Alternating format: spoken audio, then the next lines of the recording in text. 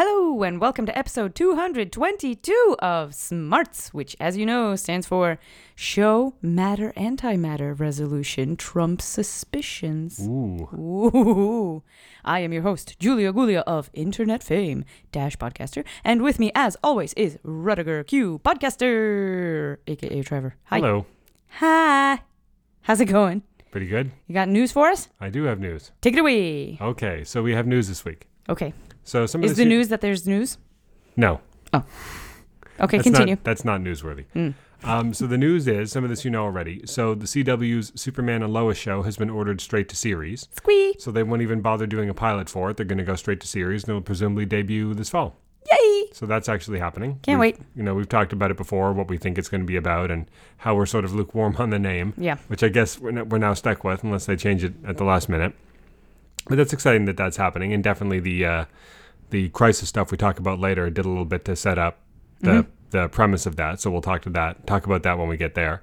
So this was a surprise to pretty much everyone. So as part of, like, I guess an investor meeting or something, some bigwig at Warner Media talked more about the HBO Max streaming service, and we've talked before about how they're going to have this Strange Adventures series and a Green Lantern live action series. Ooh, awesome. We knew that already. Yeah. They give a bit more detail on that. They said it's going to feature the origins of not one but two Earth-based Green Lanterns, and will feature Sinestro. So if I had to guess, Hal I would Jordan say and Kyle Rayner? No, I don't think they're going to go with two white guys. I think they're going to I think they're going to have Hal Jordan and Jon Stewart. Nice. Because they both have kind of like a military background, so I feel like that. Plus, you've got, a bit more diversity there, and obviously they've had more interactions in the comics than, say, Hal and Kyle did, because they didn't really overlap as much until recently. So they could have them together in the show and have them sort of go through training together, or I guess they could have one be like the veteran. But they said they're an origin story for both of them, so maybe you'll sort of have Sinestro training them both instead of just Hal, and then have them sort of discover his treachery and so on. That'd be my guess. It really sounds similar to what I would expect that Jeff Johns' Green Lantern Corps movie would be about, though. So I don't know how this will differentiate from that, but right. It sounds like a very similar take if it's going to be an origin story. It would seem weird that we're getting an origin story on TV and one in the movies only a couple of years apart, but well, there who knows? You go. But they also announced a new project that we didn't know about. So James Wan, director of Aquaman, is going to be executive producing an Aquaman cartoon for HBO Max called Aquaman King of Atlantis. And it will be sort of a year one style story starring Aquaman, who seemingly coming off of the events of the movie or similar events has just claimed the throne of Atlantis, and will feature him sort of getting used to the role and having adventures as the newly crowned King of Atlantis with Mera and Vulko as his supporting cast. Yeah. Now, the fact that James Wan is involved and the fact that that's the premise certainly makes it sound like it's going to be like a direct follow-up to the movie, which would raise the question of whether they're going to try to get some of the cast from the movie to be in this. I mean, it certainly wouldn't be... You used to see this kind of stuff a lot, right? There was a Men in Black cartoon that sort of followed the events of the movie, but used more standard voice actors as opposed to getting Tommy Lee Jones and Will Smith. It was all the rage. You don't really see it as much anymore.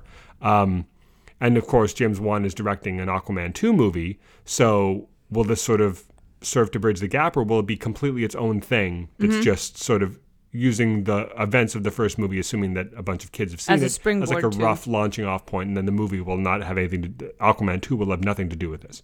Who knows? I would expect that the designs, like particularly of the main characters, will probably borrow a lot from the movie. And if they don't get the actors from the movie, if they instead get like sound-alikes, I imagine that they'll be performing in a similar fashion. Like, I imagine the characterization of Aquaman will be very similar. Yeah. But it remains to be seen whether this is actually in continuity or not with the other stuff. That would be sort of odd if it were, but it would be kind of cool. Because certainly they've got a lot of ground they could cover there. And the movie Aquaman 2 will presumably have a little bit of a time jump. I wouldn't expect it to, given that it's going to be like 3-4 years in between the movies, I wouldn't expect it to pick up right after the first one. So you could use this to fill in some of the events, and then he can be a more seasoned king in the second movie. Yes. When some new threat arises or whatever. So we'll have to wait and see what they do with that. But that's cool. Presumably, probably more than a year away at this point, because the lead time on animation is so long. We also learned from an interview with, switching over to Star Trek stuff now for the time being, we also learned from an interview with Alex Kurtzman on the eve of the launch of Star Trek Picard that in addition to the shows we know about, obviously Discovery, Star Trek Picard, the upcoming Lower Decks, the still in development Section 31 show with Michelle Yeoh, and the as yet unnamed other cartoon on Nickelodeon, as well as presumably more short treks in the offing, that there are at least 2 more live-action projects in active development. So is one of these the Starfleet Academy series that keeps getting rumored? And if so, what is the other one? Is the other one, Dare We Dream for that Enterprise under the command of Captain Pike show? I for some reason when I read this, that didn't jump out at me, but reading other stuff afterwards, I have to think I would be actually, if they're developing 2 more shows, I would be very surprised if one of them wasn't a Pike show, because they know the fan interest is there. They want to keep all the shows different, right? Discovery's now in the far future, Picard's in the 24th century. Yep. The Section 31 thing is obviously going to be very different. The Lower Decks thing is animated and it's a comedy, so it's going to be very different. They've established the world of this pre-Kirk setting through the first 2 seasons of Discovery. So there's plot threads there, like with the Klingons, and things like that. The fallout from season 2 of Discovery that's sort of ripe for continued exploration. And you've got this cast right there, with Anson Mount, Ethan Peck, and Rebecca Romaine. It's practically writes itself. So if they are, I would think the only reason not to do it is if they're like full up on shows, if they don't want to flood the market. But if they are developing 2 more shows, I would be very surprised if one of them wasn't a Pike show. I don't know what you call it. Like we've talked about before, do you call it Star Trek Pike? But is that too close to Star Trek Picard? You can't call it Enterprise because they've done that one already, So I don't know what they would call it, but obviously that's a solvable problem. And he said, are we running the risk of doing too many shows? Maybe, but I feel like so long as we're careful that each one not just adheres to like the tenets of Star Trek, but has its own voice and is distinct in the way that, we just talked about how all the shows that we currently know about are definitely distinct, either in setting or in tone or in, be it animation versus live action or short versus long form, et cetera, that, the market will obviously tell them when they're, when they're flooding it. But up to that point, they feel like if the demand is there and there's interesting stories and they're putting different people in charge of the different shows, so each one will have its own unique voice. Michelle Paradise's Discovery Season 3 will be very different than Michael Chabon's Picard. With Patrick Stewart obviously doing a lot of contributions there too. So if each one has its own voice, then why not? You could point to, maybe Star Wars has not done the best job of it, but Marvel, where you've got many TV shows and 3-4 movies a year and all this other stuff, and nobody says there's, well, some people say there's too much Marvel stuff, but those people I think are just kind of cranks. So certainly the fact that everything is still making a lot of money seems to indicate that the continued appetite is there, and I think that there's a similar, groundswell of support for Star Trek and just built up fan anticipation that I feel like they're not, like once you're at the point where you're getting like, do we want 2 or 3 new Star Trek episodes per week? I mean, that sounds great right now, but you might burn out on it. But up to and including the point at which we're getting a new episode of something each week, that doesn't sound like too much to me, And if each season is only going to be 10 or 12 episodes long, that means you would need like 5, 6, 7 shows in order to have something every week. So up to the point where you get there, like I feel like there's still room for more projects so long as they're diverse enough. Exactly. And a little bit of DC news. We mentioned before that Bendis has said that he's going to be doing, with Alex Maleev, the artist, the Event Leviathan series together, that they're going to be doing more follow-up series to that. To continue the plot thread of Leviathan. In addition to having him show up, he just showed up in Bendis' most recent issue of Action Comics, for instance. But following the main plot thread, they'll be doing more series. And they announced this week what the first one is going to be. It's going to be called Event Leviathan Checkmate. And it's going to feature like a new Checkmate trying to put itself together to oppose Leviathan. And characters like Lois Lane and Green Arrow will be featured in that. And, following up, and presumably Manhunter, I would imagine as well, given her prominent role at the end of the last series, will follow on from that. So we know what that's going to be. So that's going to debut in April, I think. So we'll get more continuation of those events. That's awesome. And that's it for our news. That's a lot of good news. So what was your comic of the week? So this week I picked the final issue of Freedom Fighters because it was so great and it was satisfying and it was cathartic. It was cathartic. I really don't have that much to say. I know for you it was a little bit silly because it did jump around. I know what you mean when you said it sort of jumped from, well, they're fighting, they blow up a mountain, and they crush a nuclear bomb because, I don't know, because damaging the wiring, I guess, well, and they prevent it from going off. But then that generates Britannia, generates the icon of Marseille in France, generates, who else? The other... There was a several. Golem. There was a golem. Yeah, there was a golem. And like freeing the Jews and so on, you know. But I would have gone, like, the analogy that jumps to mind is I would have gone more Star Wars and less Independence Day. Like the thing with Independence Day where the Americans do all the work and then you have a montage at the end of all the other countries. Like, we're here too. Yeah. But I would have gone, like, you don't need to show, the whole world is rising up against the Nazis all at once, and cuts to a couple months later, and the Nazis are seemingly all gone now. Like, you didn't need that. You could have done like A New Hope, where they strike a major blow to the empire, but the fight still continues, you know? Yeah. And so they could have taken out the Hitler line and destroyed one of their major strongholds, and the people are starting to rise up, but... You know, the fighting continues. The conflict isn't over overnight. In the short term, what often happens when that happens in a regime is that they start to clamp down even harder. It's not that they just give up. They double down on their policies because they're trying to re-exert control, you know, and then you get the Empire Strikes Back. So I would have liked to have seen that. But, Venditti wanted to give the story an ending.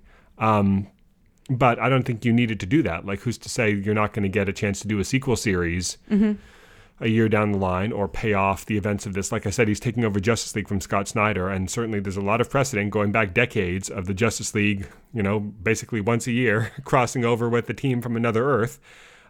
So you could do like a follow-on to this, like a Crisis on Earth X. Yep. And you could have them visit that Earth and see what's happened, and have the Freedom Fighter characters cross over into New Earth.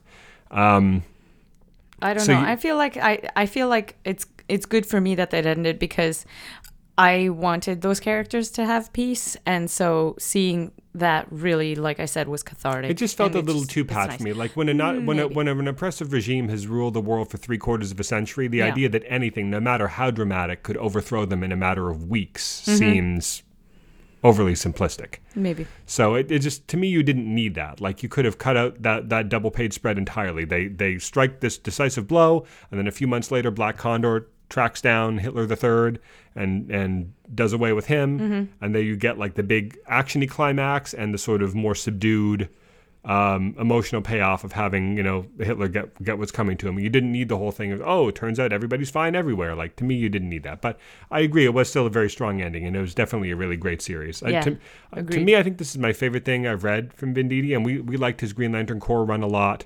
I guess Hawkman has continually been one of your favorites, particularly that first year, that first whole storyline with the Deathbringers and everything. That was so great. Yeah, but would you say that this is your favorite thing from him above like the Does it trump Hawkman? First few years of Rebirth era Green Lantern Corps and the first year of Hawkman? Yeah, I think I have to say, it's just so good. It was insightful. It was painful. It was poignant. It was uplifting. It was depressing. It was perfect. It was great. Yeah, really good. My only thing aside from that slight qualm with the ending is it's too bad that Eddie Barrows, who is a fantastic artist, couldn't do the complete art for every issue. He's not the fastest artist. I was amazed he did as much as he did. I think he did like 8 or 9 issues out of the 12 and maybe a few pages in some of the others, but basically like I would say 20 or 25% of it was done by some other artists, really good artists like Bruno Redondo, who was fantastic. He did a lot of Injustice with Tom Taylor, and now he's doing Suicide Squad with Tom Taylor. And their styles mesh fairly well.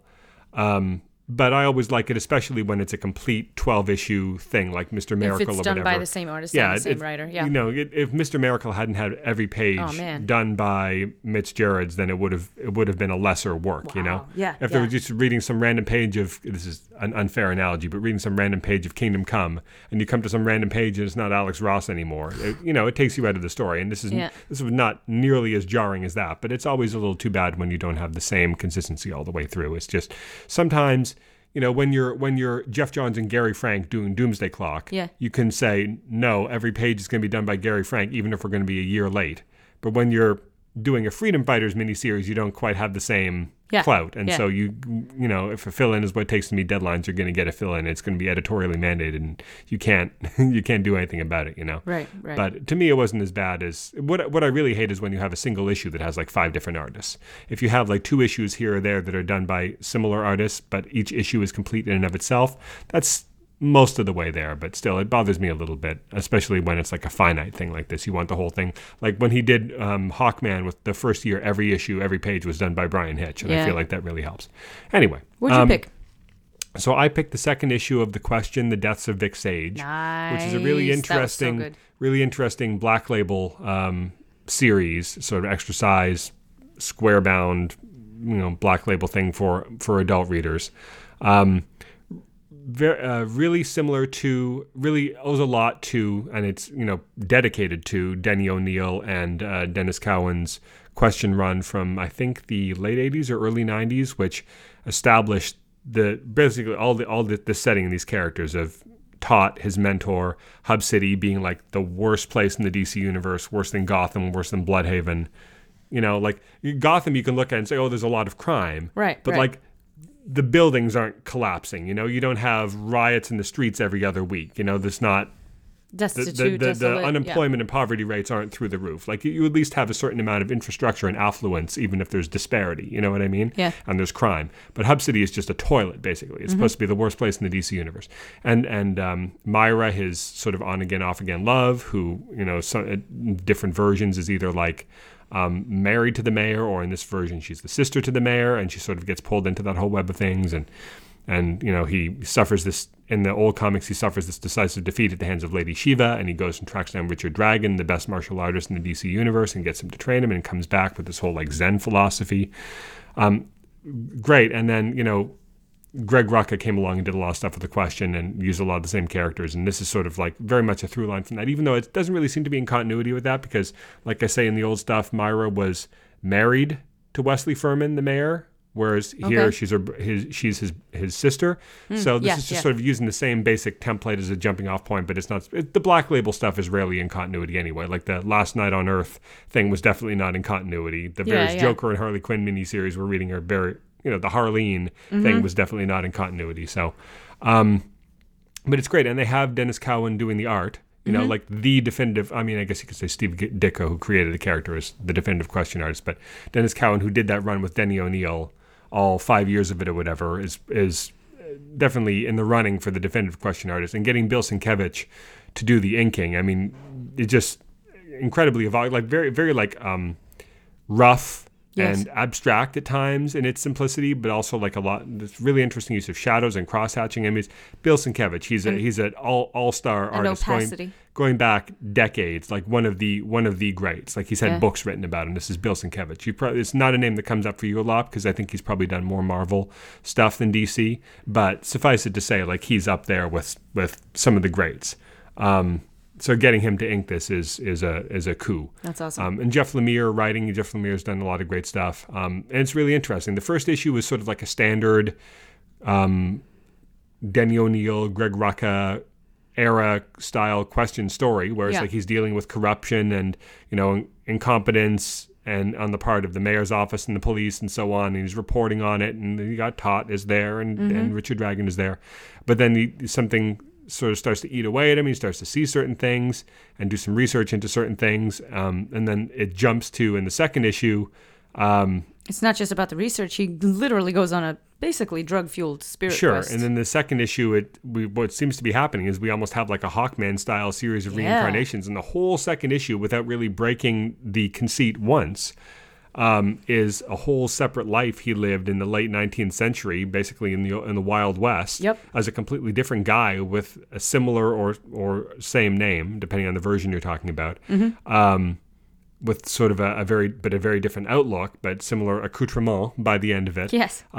Meets an end, and then it jumps at the very end of the second issue, jumps forward to like the earlier mid 20th century, and now we're going to see a different version of him. So I can't remember how many issues the series is going to be, but I don't know if every issue is just going to be a different life. Like say it's 5 issues. Issue 1 is the setup, 2, 3, and 4 are different lives, and then 5 brings it all back to the present and wraps it up.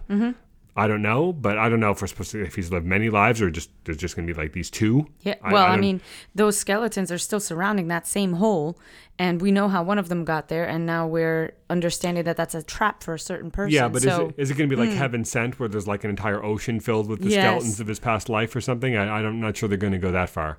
But yeah, it'd be interesting to see where this is going. But I mean, even just the second issue, like even if you just, apart from the conceit, like even if no one knew even if you gave this to someone who didn't know who the question was, they wouldn't even need to know about all of it. If you just said, here's this book, it's an interesting story about like the makings of a vigilante in the Old West.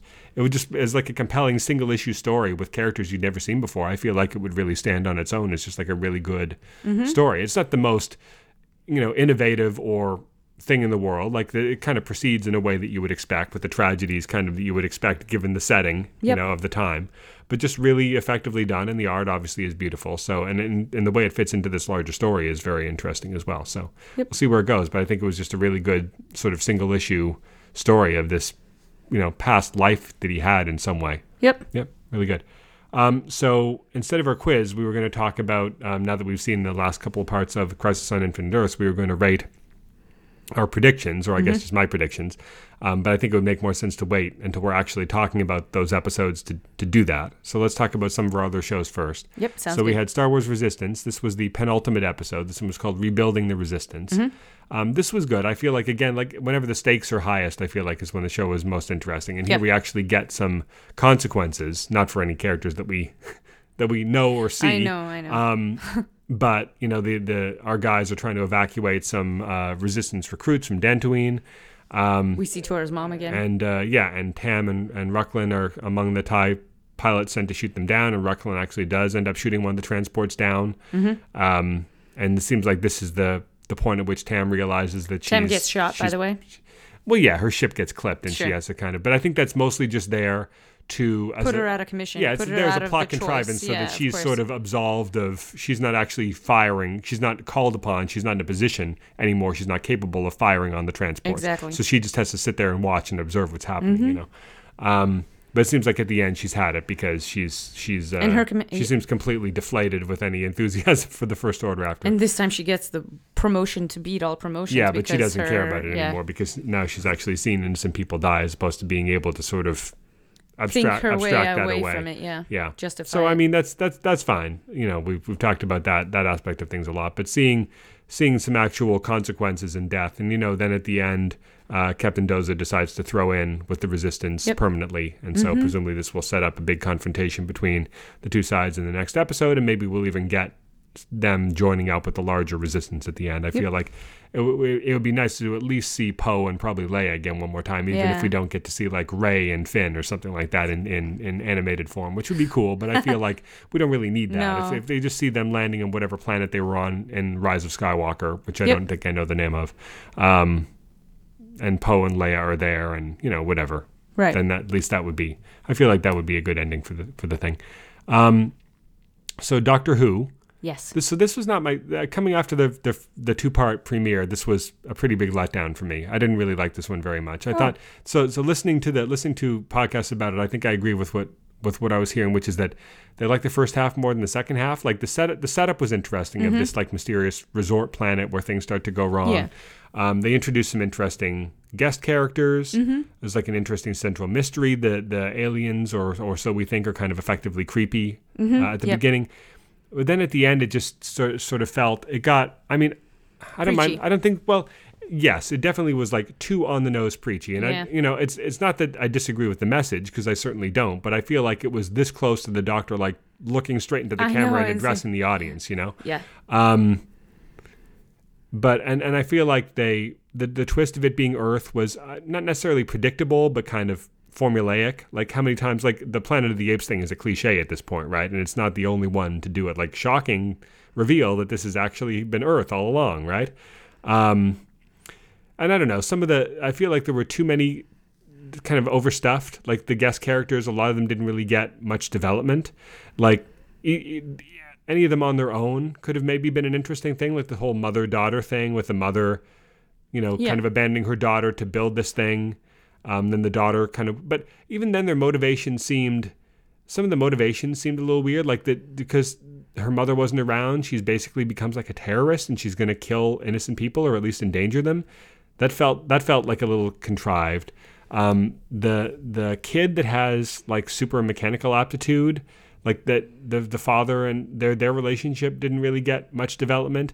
I found the old lady who was just screaming Benny over and over again to be actually really irritating and not really that good of an actress to me. She just seemed like hysterical, like hysterical, all the like time, really over the top. Like it seemed really over the top. What did you do with my penny? And even all the time. and some lines were like oddly written, and even the doctor's characterization seemed strange. Like she was really mad at this lady for building a resort on this like wasteland of a planet with the aspirations of maybe like terraforming it again. So like. That's bad, I guess. Yeah, why? That you want to terraform a ruined planet? I guess maybe because put in the work. I guess maybe because she wasn't telling the guests that it was dangerous outside the dome. But if the intention is that they never have to leave the dome, is it that dangerous? Right. Like they didn't. What happened is her that instant the lapse rage in security. at the character seemed out of nowhere. You know what I mean? Mm-hmm. I don't know. It just seemed like a lot of ideas thrown in there, like too many characters, none of them really being serviced properly, and the ending seemed. Not just like the 1-2 punch of being like cliched and also like really on the nose preachy, you know? And I also heard said, which I think I agree with, that the doctor is basically preaching to Ryan and Graham and Yaz about like, oh, you guys have got to shape up. And so what do you want them to do? They're traveling with you. They're not even on, they're not even on Earth anymore. What do you expect them to do? There's very little they can do. You know what I mean? Yeah. So I don't know. That just felt it felt, and I heard, which I didn't know. I didn't recognize the name, but this was the same writer that wrote last season It Takes You Away, which is the one with the deaf daughter and the mirror world and so on. Yes. And that was one of the, as far as like we've talked about before about how I think the historicals were the best part of last season, but as far as the more sci-fi episodes, that was one of the standouts from last season. Yeah. And to me, this felt like a bit of a disappointing follow-up from that. It just felt like, and the other thing too is that, I don't know, I've heard some weird theories about this. Is like, most of the episodes over the past couple of years have been an hour. This one was only 45 minutes. So like, did something weird happen behind the scenes? Like they lost a location, or one of the actors' availability was weird and they had to like edit around it? Because it just felt like with an extra 15 or so minutes to set up some better characterization and flesh out some of the side characters more, it would have been better. But why was it 30% shorter than the last few episodes? Yeah. Like that's a big fluctuation in running time. So I don't know, maybe something happened. There was some behind the scenes production issues or something, and they had to like sort of try to salvage it. But it does seem weird. Hypothesis. It seems like there was more, like a lot of good ideas, but none of them were really dealt with very effectively. Yeah. So I don't know. It was a bit of a disappointment to me. Did you? It didn't seem like maybe you had the same. You thought it was preachy, but you enjoyed it. I did. I think the last speech was really, really over the top. That was probably the most. That was really, really just. I could have written that when I was 15. But I mean, like Star Trek is definitely. Star Trek isn't preachy. I don't know. Maybe it is. Maybe I'm just inured to it. In some places, yeah. Star Trek definitely gets on its high horse, but at least it does so indirectly. You know, like they've got Frank Gorshin there with the black on one side and white on the other side, and they got the other guy. It's never like Patrick Stewart or William Shatner turning to the camera and saying, racism is really bad. Exactly. No, they demonstrate through parable or through analogy or through metaphor, science fiction metaphors on the show, why these things are bad. Right. They don't just have one of the main characters turn to the camera and say, now we see why racism is really bad. Right. And why didn't it be? I mean, every so often, like there's bad Star Trek, like there's everything else. Every so often you'll have an episode where there's like, even really good Star Trek does it sometimes. Like we just rewatched The Voyage Home and they're like, why to hunt a species to extinction is not logical. Like, yes, we get it, Leonard Nimoy. Like that's Leonard Nimoy has a very strong conservationist, environmentalist streak, and that's definitely him speaking through the movie. But even then, it's like it's in character for it, and it fits in the scene. You know what I mean? Even when that's practically Spock talking to the audience about how you shouldn't hunt whales, right? It kind of works in the context in that more than I feel like it did in this Doctor Who episode. So maybe it's just a question of execution and not so much the preachiness level. I don't know. At the very least, it's good to see other people from John Candy's Race from Spaceballs getting work on television still, right? That yes. What was it? Candy with a 3 or whatever the heck her name was. Yeah. Didn't she look like a Mog? She looked like she really did. Yes. Yeah. So it's good. It's good to see the Mogs getting more work these days. I like your tail. Yeah. Isn't that basically exactly what that was, right? Yeah. That was John Candy from Spaceballs, basically. Pretty much, yeah. Possibly the stupidest looking alien that I've ever seen on Doctor Who. So Harley Quinn, this Yeah. was another fun one. So this is her finally getting inducted into the Legion of Doom. And again, like really smart character work between her and Yes. Poison Ivy. Poison Ivy's like the Legion wants. Legion wants Poison Ivy, not Harley Quinn. Yep. And Ivy doesn't want to go along with it at first because she finds the whole thing distasteful and all these men are despicable. Yeah. But then she ultimately kind of decides to go along with it for Harley's sake. But then Harley's kind of getting a little full of herself about it, and she's trying to sort of let her down easy, but then it turns out they let them in after all. Right. But because of the way that Ivy handled it, through no fault of her own, Harley kind of thinks that she's being a bad friend, Right, and so they kind of have a bit of an argument, and all this, and some great Bane stuff in there again. There's a really, really funny version of Aquaman on this show. Yes. So good. Just a lot of great stuff, but again, like really deft characterization, and you kind of feel like there's an arc happening here. Yeah. Like it's episodic, but we're about 2/3 of the way through the season, and you feel like there's sort of a through line of the way that she's being characterized, and Right. Ivy and all these other characters. And the Legionnaire, Lex Luthor is clearly playing the two of them against each other and trying to put a wedge between them because they're easier to manipulate separately. Right. It's got a lot going on, and on top of that is still just fast, witty, sharp, hilarious dialogue. It's a really good show. And fast, witty, hilarious shark dialogue too. Yes. And Giancarlo Esposito does a really good Lex Luthor also. I know. And you feel like there's definitely somebody working on the show, or somebodies that are big fans of the Bruce Timm stuff. Because not only yes. because Lex Luthor, Stepped that's right a out of version the of Lex pages. Luthor that's unique to that show, having like a slightly darker complexion and having the white on white tie and everything like that's the Clancy Brown Lex Yeah. Luthor basically. Yep. Like there's no other version of Lex Luthor that's ever looked like that. No, So it's super good. there's The definitely angles are owing right. a lot to I mean, that. it matches the art style of this show particularly well. Yeah, but he doesn't still, have the like, big the angles, he doesn't the have the big Bruce proportions. Timm torso or Right. whatever. He's more svelte, like in keeping with the designs of this show. But yeah, but it's again, definitely the lines are the still costuming very and similar. everything are very Yeah. similar. All right, so let's talk about the Crisis stuff. So we have the final two parts comprising episodes of Arrow and Legends of Tomorrow, and then we have a couple of post-Crisis episodes, being Batwoman and Supergirl. Yes. Like a whole new generation is being introduced to the pre-Crisis versus post-Crisis terminology. So it's what goes around comes around. It's been 30 years, but now we get a new generation debating about what was better, pre-Crisis or post-Crisis. Does that mean I'm not the noob anymore? Well, yeah, I don't think so. All right, so let's assess my predictions here. So we went through these a few weeks ago at sort of the halfway point, and it looked like it was doing pretty well. So some of these actually did end up paying off, but then others are kind of, I feel like maybe I could get a half point. We'll see what you think. So all right, so number one, we won't go super in depth because we've gone over this stuff at least twice already. Number one, the multiverse survives. In other words, there's more than just one Earth left at the end of it. So definitely that I get that, right? Yep. But only we know. This is actually really clever. I didn't see that. That is clever. That is smart. And it allows them to sort of take the multiverse, not just that, but Brainy, and so, jumping ahead a little bit for a second to the Supergirl episode, Brainy pulls up like his thing and he's like, oh, see these vibrational readings? Yes. No more multiverse.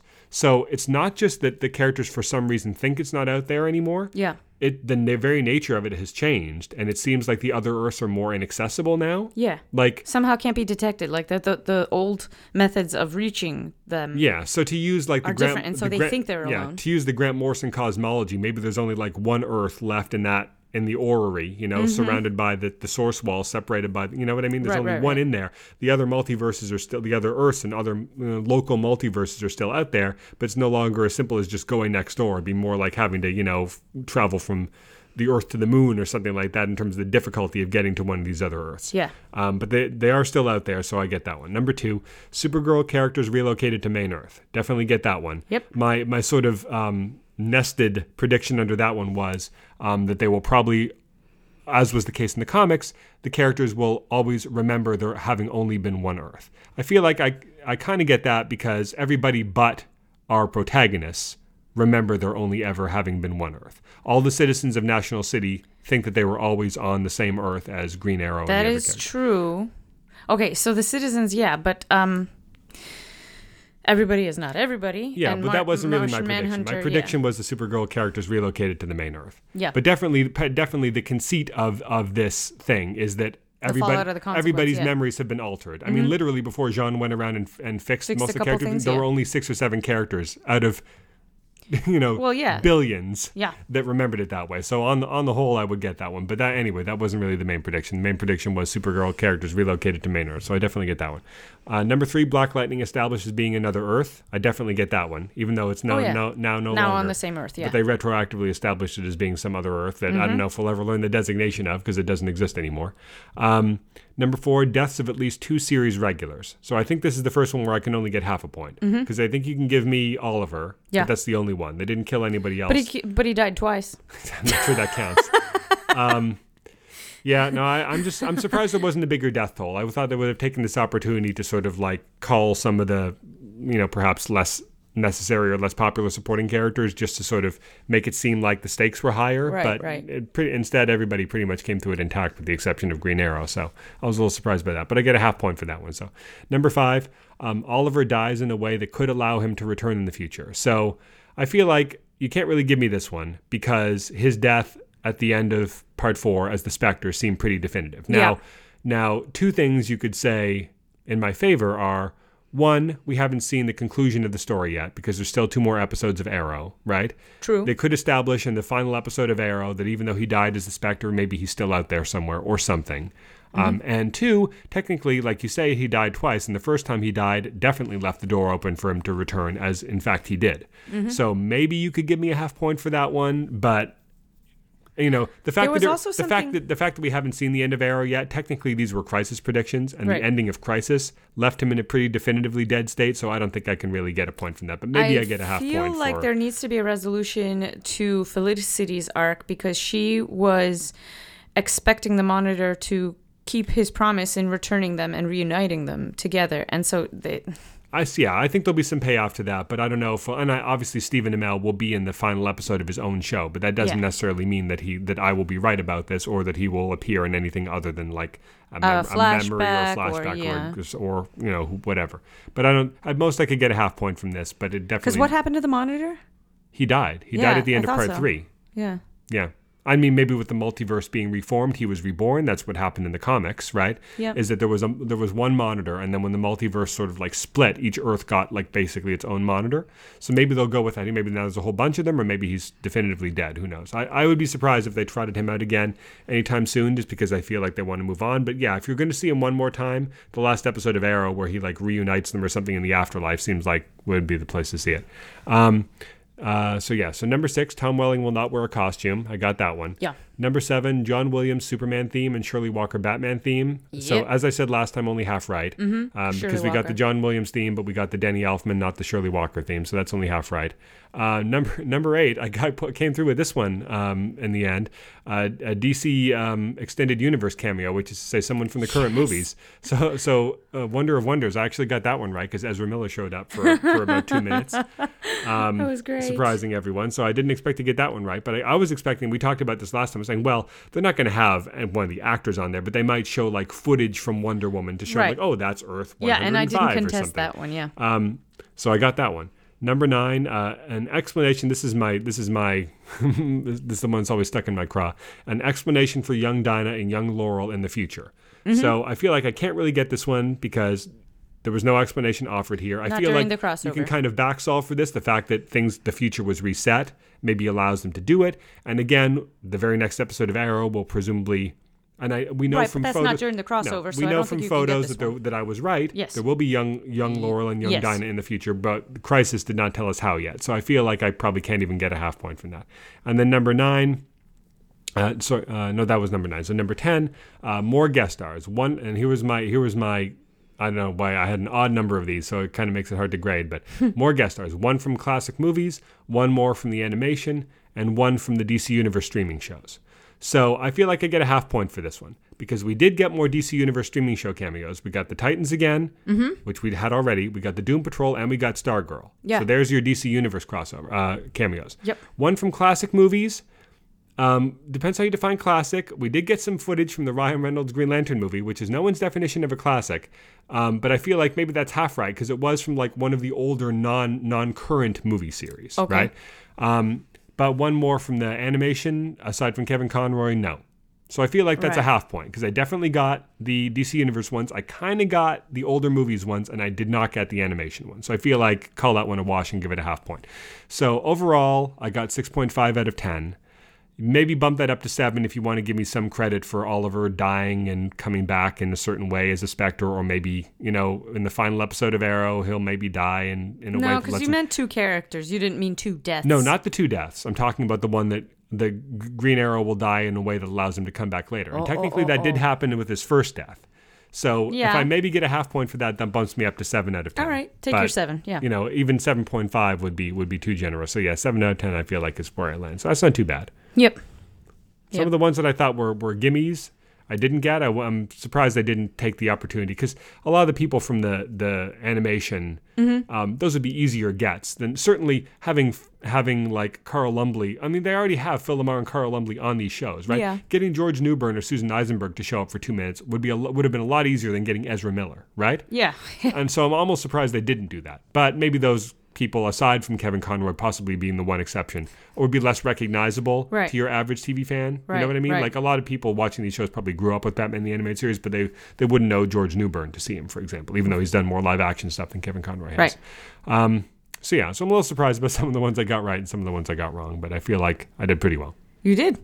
But just talking about the episodes themselves, I thought that this was a good conclusion. So we get they're trapped at Vanishing Point. They've been stuck there for a month, which obviously is feeding, like in real world we had a month-long hiatus between That's funny. episodes, and so for the characters it's been a month also. Oliver shows up as the Spectre. He sort of leads. What do they eat? I think this is sort of the thing where time doesn't really pass there, but that can't be right because Ryan grew a beard. Yeah. I don't know. Maybe there was. I thought maybe there's about some that way you during.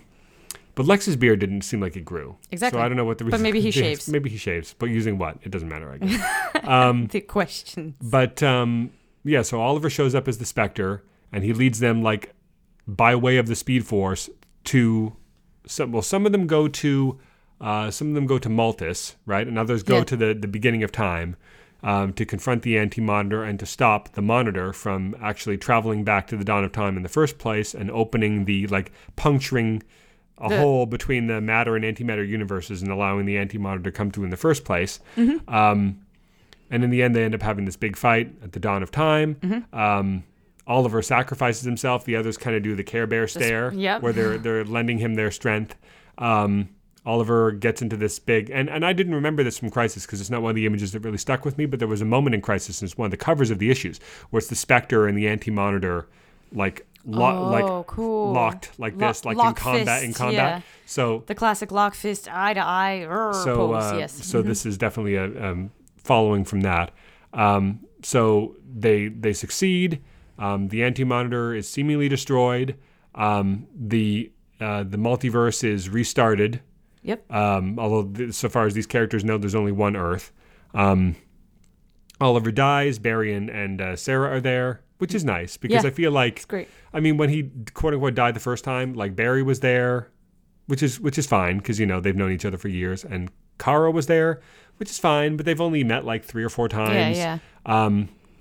You feel like if anybody's going to be there, you would want it to be Sarah and like Somebody that maybe he's known Diggle, for a long time. Yeah, right? You know what I mean?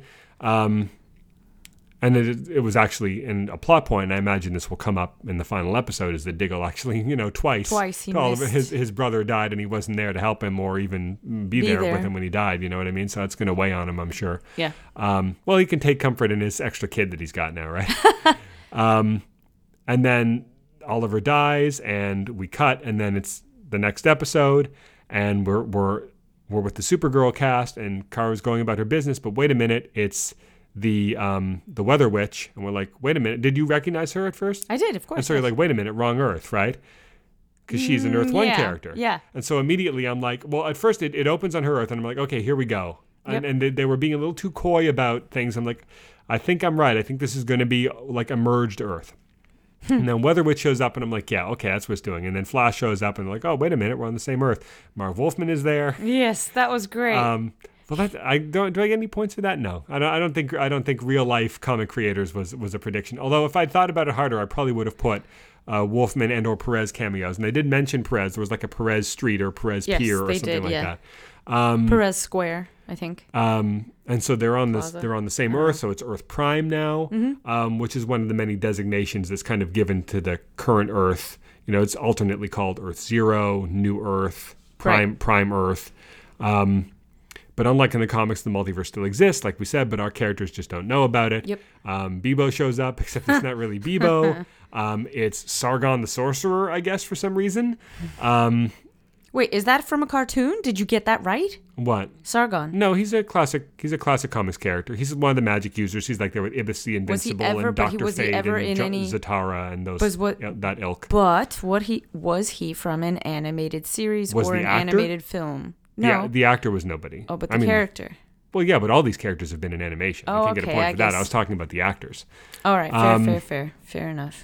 So the only thing that I liked everything about this. I mean, the confrontation at the dawn of time sort of suffers from the budget, right? Because what you really want is like Endgame, right? You want like all the heroes we've ever met all teaming up for one massive battle, but they can't afford that. So instead, what you get is like 7 guys fighting CG demons, sort of like flailing their weapons around so they can add CG shadow creatures in later. Yes. While Oliver fights the Anti-Monitor one-on-one, because that's what they could afford. And Mark Guggenheim has said, because some people were talking to him on Twitter, like it would have been nice to have like a bigger battle with like bigger special effects or something. Like because in the comics, this whole thing, the whole final battle took place on like an asteroid field or something. It wasn't like, oh, here's a valley, right? Like the same valley that all the Star Trek, the same canyons, whatever, Vasquez Rocks, where all the Star Trek canyon scenes take place. Yeah. This is Vancouver, not California, but still. And he said, we have a limited budget, and we made a conscious decision going in where there was money to be spent to try to get as many like guest stars and classic characters and clear the rights to the music and like make it as much of a celebration as we could, even if it meant that like the big spectacle had to be lost a little bit. Like we couldn't have as many special effects, as many like CG stuff.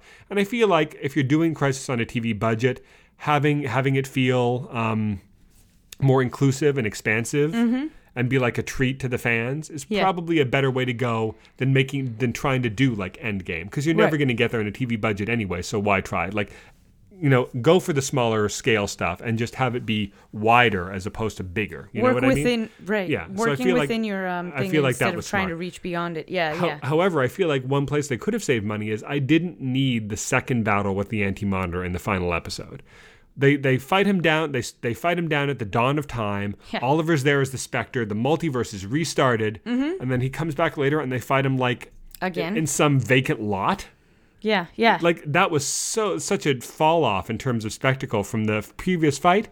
You didn't need that. Like maybe they want to have a big action scene in the final episode. They wanted to do it. No, I think it was about the theme that they wrote too, because they wanted to make sure that Oliver was the spark and the 7 of them were the Guardians to keep carrying the torch. Paragon took him down. Right. Yeah. I get it, but I was satisfied with the role the Paragons played.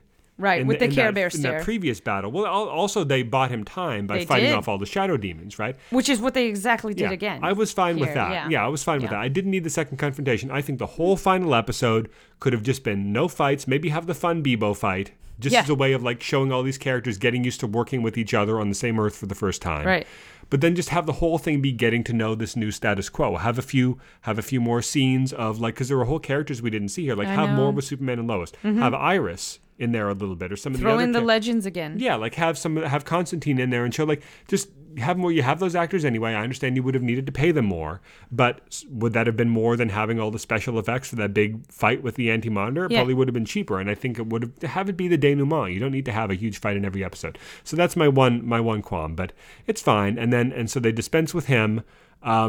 And then we get some great stuff near the end. We get this sequence, this montage that shows us the multiverse still exists. Right. We see the new Earth 2, which has gone from being the Earth 2 we saw in all those seasons of The Flash to being the Earth where the new Stargirl show on DC Universe will take place. We see the Titans are still there on Earth 9. We see the Doom Patrol is there on their own Earth. We see Swamp Thing. Yes. I'm trying to see if I'm forgetting anything. We obviously the one that sticks out is we see the Brandon Routh Superman one more time doing the thing where he's doing the flyby. Describe the S. Well, they had the gold instead of the black on his shield, even though it's still the more stylized Kingdom Come design. The colors are classic now. To show, I suppose, that he's living a brighter life now. Yeah. Maybe, who knows? Maybe when the multiverse was reset, his friends and family at the Daily Planet were now no longer killed or whatever. Right. So, or it's just that he's sort of, this experience is sort of, he's kind of come through his dark phase and now he's ready to be brighter, more optimistic again, even with all he's lost. Who knows? We'll probably never know, because I think that's the last time we're going to see that version of that character. Yeah. But he does the thing that all the Christopher Reeve movies and himself in Superman Returns ended with, where he does the flyby of the Earth and he looks at the camera and he winks at the audience, and he, that's and then keeps on flying. That's a That's tradition. awesome. That's a tradition. 40 years old now, almost to the day. And he gets to, carry that through. So I feel like that was so cool. And we get to hear the John Williams Superman theme one more time. Yeah. I doubt it's the last time, but it could be the last. Who knows? Because how many times are we going to keep revisiting the Donner era or the Brandon Routh era? I don't know if I'm forgetting any other Earths, but those were the main ones. And so the multiverse is still out there. We can rest assured, that Tom Welling and Erica Durance are still living their happy retirement on the farm with their kids. That Brandon Routh is still out there somewhere. All the other shows are still out there. Flash of Earth 90 died, but that was like his ending, so he got that ending. So yeah, I think that's great, and I'm glad that the multiverse is still out there. They have Stephen Amell reprise the voiceover that the Monitor did in the first episode about how the universe was born, then split into many, because now because the Monitor was the one that was there from the beginning, overseeing the original multiverse, and now this new Earth, this new multiverse, Oliver was the one that was there from the beginning. He was the one that sort of set this new multiverse on its path and sort of gave it a little push and a send-off, So he's kind of the formative entity of this new multiverse in an interesting way. And I feel like, before we get to like all the stuff with the Hall of Justice and everything, I feel like it's I'm curious to see what they do with the final episode of Arrow, because this was a really nice, we've talked before about how like when Oliver dies, it feels like it should kind of happen on the streets, like he should die the way he lived, like fighting for the little guy on the streets of Star City. He shouldn't go out in some big cosmic battle, because that's not really the way he lived. That was never what his fight was about. But if you're going to have him go out that way, I feel like this is pretty much the best way to do it. Because, I agree. And it wasn't just like spectacle. It would actually, because they had the whole thing where they were all in the Speed Force together, and they were revisiting key moments of him forming these initial bonds, right? The place where he first met Barry, him, one of his first conversations with Ray Palmer, there when Sarah died, and like some of the formative relationships of his life, right? And so when he goes out, his arc that comes to completion is that he was a guy who started off wanting to do this alone, right? Yeah. And in the end, not only did he like build this family around himself, but he inspired this whole generation of heroes. And moreover, when he goes out, his whole thing has always been, even when he inspires others and learns to work with others, it's always been about trust issues with him. Yeah. He doesn't trust anybody else to do the job as well as he feels like he can, right? He's always, even when he surrounds himself with people, it's only a matter of time until he pushes them away. He's like, no, I need to do this alone. This is my mission. This is my fight, right? He pushed John away. He's pushed Felicity away before. He pushes everybody away. Usually they come back to him because he apologizes and they all have to get on with their lives. But he's always been about, ultimately, I've got to do this alone. This is my mission, right? Right. He's never been big on trust. He's always been looking over, even when he trains someone himself, he's always got to be looking over their shoulder. He's got to be worrying about them, right? His ultimate gesture here is he sacrifices himself, but he says he's at peace. He knows his family will be okay. He knows this new multiverse will be okay because he trusts in Barry and Sarah, these people that he's known for almost 10 years now. Yeah. And these other people, even heroes to come that he barely knows, like, or never met, like Jefferson, he now has gotten to the point where, and he has gained the perspective through the events of, his life, and by becoming this all-powerful being with like this wider perspective, he now trusts in other people to an extent that he never did before, and he's able to die at peace because he knows that there will always be heroes following after him to continue That they the fight. will And be so he carrying says the to them, torch, yeah. so long as you promise me that you won't stop fighting, I can be at peace because I know that you guys have got this, right? Yeah. And that is a great ending to his arc. Yeah. Like there's different ways you could have done it. You could have done it in a way where it was more about, his actual family. Like you could have done it in such a way where like William and Mia were there. You could have done it like in a quieter way. But if you've got to have him go out in a big cosmic way where he dies surrounded by people in costumes, This is the best way. and not like John and Mia and William. Right. I feel like this is the best way you could do it, Agreed. And I feel like you've got that whole final episode of Arrow for all those other characters, his own supporting cast, to come to grips with it, and maybe he appears to them one last time because of time shenanigans or whatever and gets to say goodbye, who knows. But I feel like if you're going to have him go out in a cosmic crossover, this is pretty much the best way to do it. And what better way, like there's a reason why it's called the Arrowverse, right? Like now it's a literal Arrowverse. Right? Like Green Arrow created this universe. Yeah. And what better send off to the show that started it all? This guy, the first hero in this universe, he actually created, from our real world perspective, it was because of Stephen Amell and the Arrow show that this shared universe of shows exists. And now literally in the context of the shows, it is because of Green Arrow that this universe exists. It's a universe that was literally formed by him. That's just great. like it was so in the cool. real world. Yeah. And that's not unintentional. I mean, that's obviously an intentional thing. And so we see at the end what is in all but name the Hall of Justice. Mm-hmm. And you've got basically the Paragons plus one or two other characters, because Kingdom Come Superman had to go back to his Earth. So instead you've got Jefferson and you've got the Tyler Hoechlin Superman there. But otherwise it's basically the Paragons. Minus also Ryan Choi, because he's not a superhero yet, if he ever will be. And we've got the 7 of them standing there, and they're in the abandoned Star Labs facility that we saw in the Invasion crossover a few years ago. And they've got his costume under glass, and they've got like this eternal flame burning there, and they say their goodbye. And Jefferson's like, "If you guys say so." I never met this guy, but he sounds nice. But he's kind of the odd man out. And then Barry walks them over to this. You got to have the round table and the chairs, right? So I don't know if they're ever actually going to say the word Justice League on the show, if they're allowed to say it. I mean, that's my prediction. But it's like all of them sitting around the table, and what sells it is the fact that between Barry and Sarah, you've got the chair, the empty chair with the Green Arrow symbol on the back. Yeah. And it's like Oliver will always have a seat at the head of that table, even though he'll never actually get to be there, right? Yeah. And they've got his costume and glass over there with the fire, and he's got the seat at the table. So even though there's 7 members, because if it's going to be a Justice League, you've got to start with 7 members, but they've got that 8th empty chair there because he'll always be a part of it, Yep. And I feel like that's, the fact that after all this time, like it is, if they were ever going to do a Justice League, it's kind of ridiculous that it took 8 years. Yeah. Because they've been teaming up so regularly before that it's kind of been a Justice League in all but name. Yeah. But now you've got this group, and it's a good mix of characters, from a practical perspective, I don't know how often, if ever, we'll see them meet. I imagine that the next time we'll see them all together again is going to be next year's crossover. I don't think it's going to be, you might see them use that location periodically for like 2 or 3 of them to get together. You know what I mean? Like if Supergirl and Superman need to meet with, Batwoman or something, they might as well do it there. Yeah.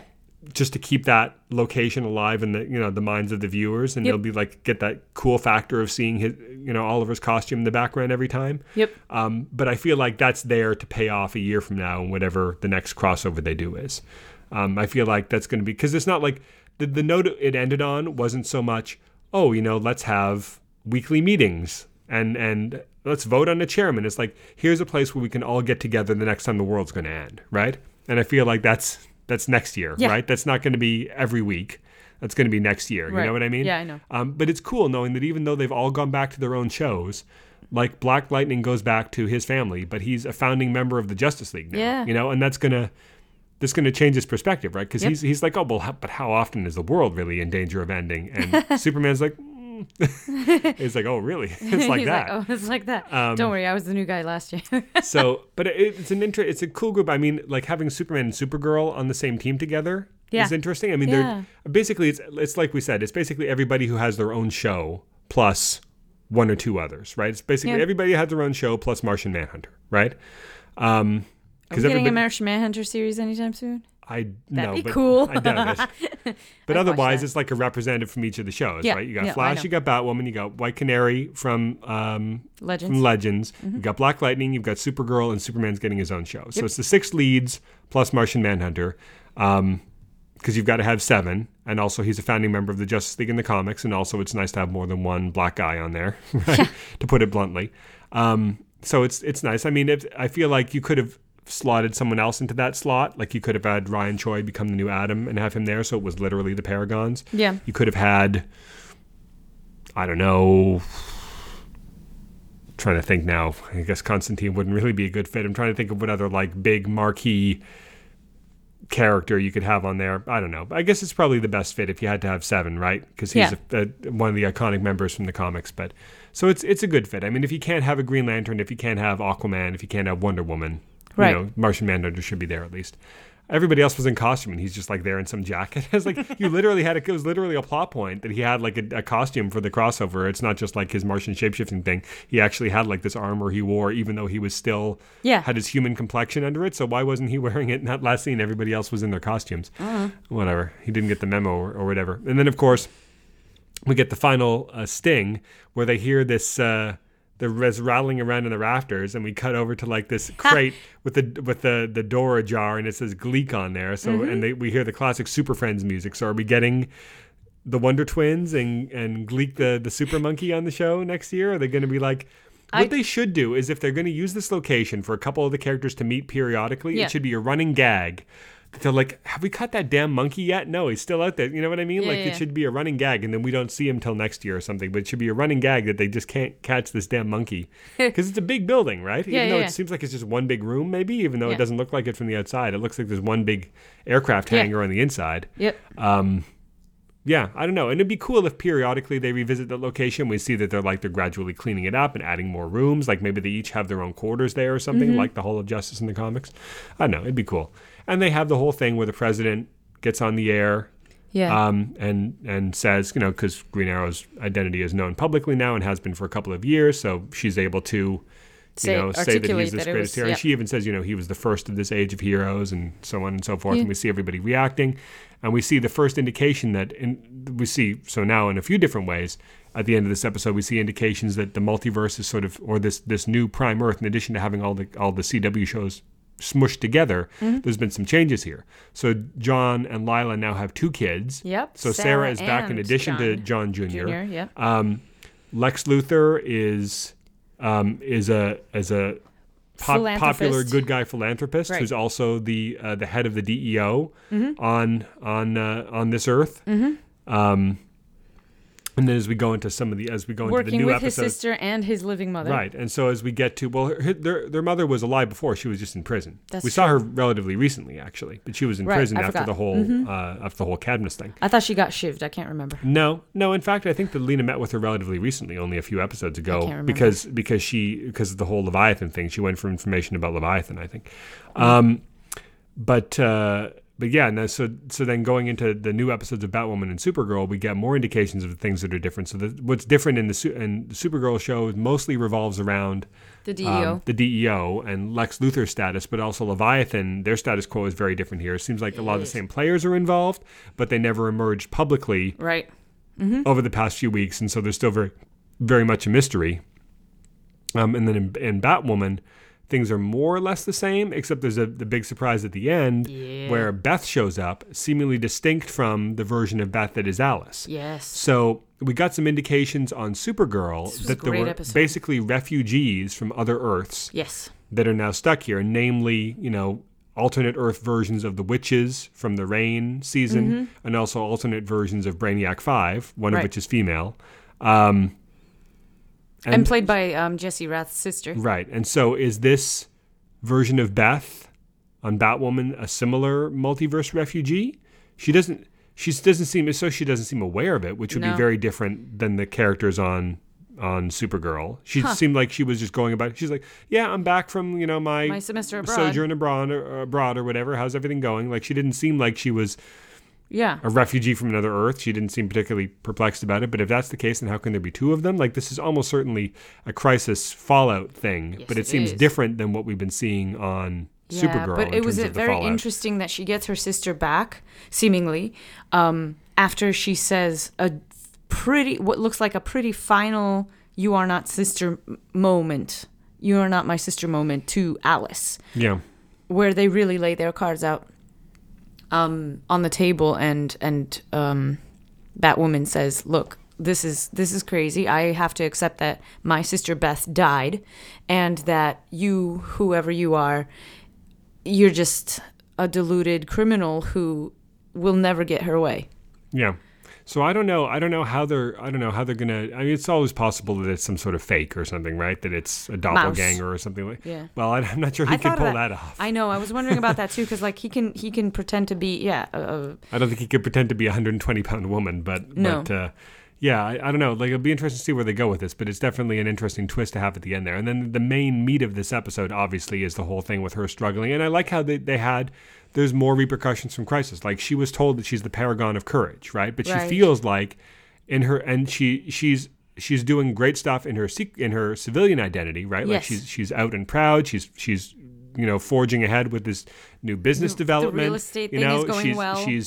She's pursuing, romantic interests and so on. Like, she's not holding back in her personal life, but as Batwoman, she feels like she's living a lie. Right. And how courageous is that really? Especially, and it was a little on the nose in the way that, someone comes along that says exactly the right thing at the right living time. exemplar of what is bothering you. Yeah. But she meets this teenage girl who's become like this sort of black hat hacker, a sort of a cry for attention because she was closeted as a young gay woman, but then, she was outed by her ex, and now her parents don't want anything to do with her. She's a kid. And she's Don't living call her this, a woman. she's living this, what did I say? Gay woman? Well, yeah. She's a kid, but I mean, going through the teenage life within the confines of high school, it's not easy when your hormones are raging. You're trying to figure yourself out, and then somebody else comes along and totally blows up your life by outing you to your seemingly conservative, probably super religious parents. Well, who now she think literally that, said they were clutching rosaries. Right, So yeah, clutching unless that was a rosaries. metaphor, No, I think it's I'm probably pretty safe to sure, say. yeah. Yeah, but so Kate feels like she's living a lie, and so not only does this girl find out that she's Batwoman and is brave enough to keep her secret even at the risk of her own life, but Kate at the end resolves to come out to the world, not her secret identity, but through an interview in Catco magazine with Cara Danvers. She gets the byline. It's so good. Comes out as gay as Batwoman. Yeah, I wanted to pause the screen and read the article, and it was in. It might have just been like beautiful. Lauren Ipsum text or something like that. But the other headlines on the cover were interesting too, because they definitely show the merged Earth thing. So there was something else there was some stuff about Lex Luthor on there, and it's like, a tour of Star Labs or whatever. So it's like things on there from most of the different shows. Yep. So yeah, and so that's cool. And so I read an interview really today good with the showrunner, who is herself a Good gay woman, and she was saying that as she was developing the show and writing the show and so on, that it felt false to her as a gay woman herself, that to continue to perpetuate the status quo as it's always been in the comics with this version of the character, where the universe at large there's no never idea. Yeah, there's never any reference. It never really even come up, because she rarely has her own series, and even when she does, doesn't really focus on how the world views Batwoman, because the world is much more concerned with Batman, right? Whereas here she's all they've got, and so there's a lot of speculation about her, right? Mm-hmm. But to the showrunner as a gay woman, she said it was started to ring as she got deeper and deeper into the show, and more episodes in, it started to ring increasingly false to her that someone as courageous as Kate, who's so fearless in her personal life, would allow it to continue, when she could be in a position to be an example to other people in every aspect of her life, that she wouldn't do that. It started to feel like not cowardly, but like false. She started to feel like the character wouldn't do this. Like the character that we've been writing and is portrayed by the actress would not continue to make this choice. Right. And so that's why they decided to take this step. And it's a step that hasn't really been taken in the comics, but like I say, in the comics, very little attention is ever paid to the personal lives of any of these characters. True. Yeah. But yeah, so it's interesting. It's an interesting way to set it apart from the comics. it will raise interesting stories in the future. Like, well, this is going to make her life more difficult in certain ways. Like, there's going to be now a certain percentage of the city that probably rejects her, where before they were more accepting of her, that maybe doesn't want her help in a critical life or death situation, and that might make things difficult or even dangerous for her, right? So yeah, it's an interesting twist. But I think it's good to sort of, it's good that they're putting their own spin on it, you know. And then in Supergirl, this was a good episode too, where this was mostly like a Brainiac 5 episode. It's nice to see, and I feel like Jesse Rath did a very good job, not just with the different alternate Earth versions of Brainiac 5, but when he takes off the little personality inhibitors there, his whole bearing and manner in which he's performing the character, this sort of affected speech pattern and enunciation that he's used as the character becomes a lot more natural. And so he feels more. He got a lot of exercise in this episode too, because he got to play all these multiple versions of himself. Sure, but he's always had this. He's always had this very heightened, clipped, affected manner of delivering Brainy's dialogue. But here he's sounds much more smooth and calm and peaceful and more self-possessed. And they get, through retcons mostly, but they managed to get to the point where now it's a more classic-looking version of Brainiac 5, where he's got the green skin, not the sort of bluish silver skin. He's got the blonde hair. He's got kind of like a purplish outfit. But they still, through another plot contrivance, still managed to have the thing where he kind of has like three orbs, dots arranged in a triangular pattern, except now it's like the life force or life orbs of the different versions of Brainiac that he just happened to arrange in a triangle on his chest, He didn't arrange them, but anyway. Well, they gave them to him, and he kind of like decided where to fix them. Even I don't think so. No, they gave it to him, and they placed it on his chest. That was a plot point. Yeah, it's just coincidence though that it happens to form a triangular pattern, I suppose. I think it was maybe, I don't know. If you look closely at the costume on the big screen, you can see that there was like literally a hole for it right there on his costume already, just waiting for it. I'm not sure if that's in the context of the show. If that's like, that's like my USB port. Of course you're going to put it there, or if that was just like, from a costuming perspective, they needed to be able to. But you feel like they could have digitally painted those holes out until. So maybe it was supposed to be an in-universe thing. You caught something I did not. Yeah. Oops. Yeah. Anyway.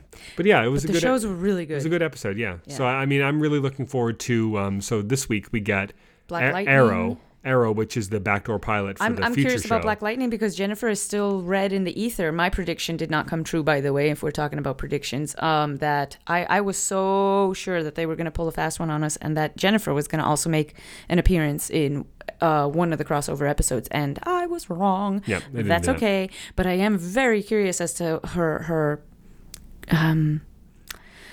how they're going to save her butt, because she was floating in between the realms. Well, I mean, they have and the avoided possibility. the antimatter wave, which is crazy. They have a possibility to do kind of a reset, right? Like you come back to Black Lightning and maybe things are completely different now. Like a complete thing. Because this is something you were telling me off mic, is that the showrunners were encouraged to do a hard reset. Well, yeah, they're like take bold risks or how often, flush something you're never going to get this chance again. Right. So be bold.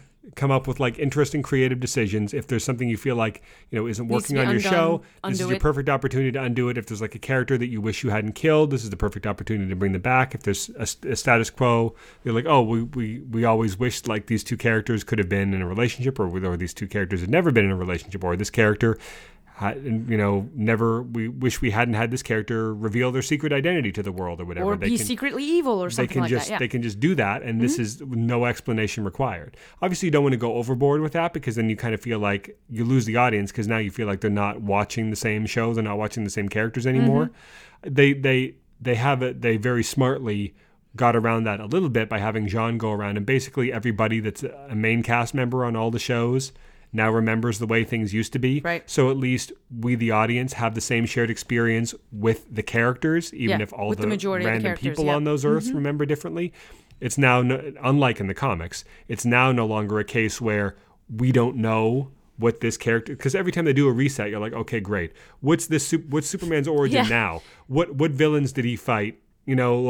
What's his relationship with Lex Luthor now? Is he married? Is his parents alive? We've got to start from zero again and figure all this stuff out. Yep. But at least now we're on the same page with the characters we care about. You know what I mean? And they're just, even when they're aware of these changes, at least they remember the way things used to be too, so that we feel like their 7 years of watching these shows hasn't been wasted, and now we're like, this is not a hard reset. Basically, it's just like a few things are different, just tweaked. It's like Infinite Crisis more than Crisis on Infinite Earths, because believe it or not, these were two different stories. Well, in one, they completely reset everything, basically, more or less everything, and everything was starting from zero, kind of like the New 52. Infinite Crisis, everything continued, as it was. We picked up, and everything was the same, except we learned later that the characters' origins were slightly different, or some of their past adventures had been different. But as far as the stories we were watching now, they all continued as they had been. Yeah. And then they retroactively said, oh, it turns out, this story is back in continuity, or Superman was Superboy again after all, or something like that. Yeah. But it didn't change what was happening right now. It's like just the road the characters took to get to the present was different, but we were still in the same present with them. You know what I mean? Yeah. And so it's kind of the same thing here. We're rejoining all the stories that we were following before, but what remains to be learned by us is how some of the events of the previous 8 years now unfolded differently. Yeah. So I feel like that's a good way to do it. I remember you said that the showrunner got heads up on what each show was going to do, or some major producer got heads up on what each of the shows was planning to do. And when they read Batman's pitch for what they wanted to do, Batwoman's pitch for what they wanted to do, they said that was like pretty ballsy. Yeah, and I can only assume they're talking about the whole Beth showing up at the end thing, because that completely upsets the status quo of the show in a way that I think even the whole Lex Luthor thing on Supergirl doesn't really. Because he could be dispatched in a few episodes and outed as a villain again or whatever, but having the whole Kate-Beth thing completely upended, that's like the central I think Brainy's arc is going to be incredibly interesting as well, because he broke up with Dreamer, which is really sad, but when you are trying to reacquaint yourself with yourself and redefine who you are, I imagine that's probably the smart thing to do. Right, but a lot of that was a lie, right? Like we can see him crying as he walks away, and it's because his other alternate Earth version said that here's exactly the steps you need to follow. You need to work with Lex Luthor. You need to divest yourself of all your personal relationships if you're going to be in a place to save this Earth from what's coming. From Leviathan, and so he literally integrated all of her knowledge into himself. So he knows exactly what he has to do, and he's just going through those motions now. But it doesn't mean it's not hard for him. Yeah, I think that's true too. I think that he definitely would have stayed with her if it wasn't for that.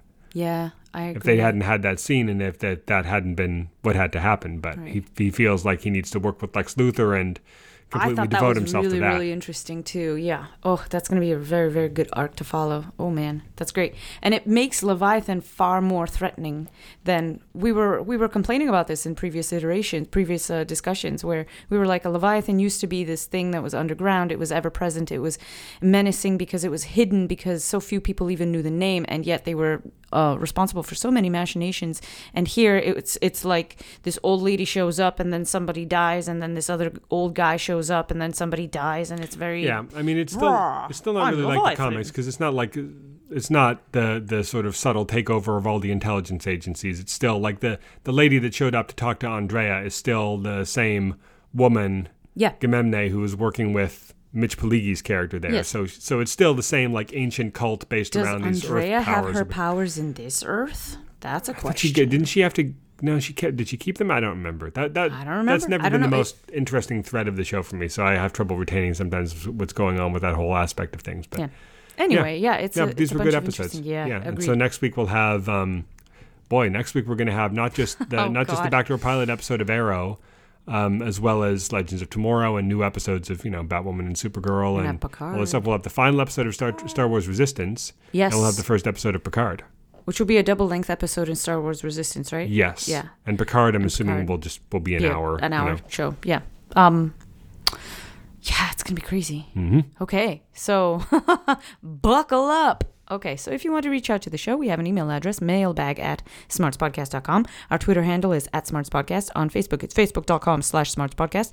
And our website is www.smartspodcast.com. How about a funny sound for us? I don't have one. How about batarang? Ooh. Yeah.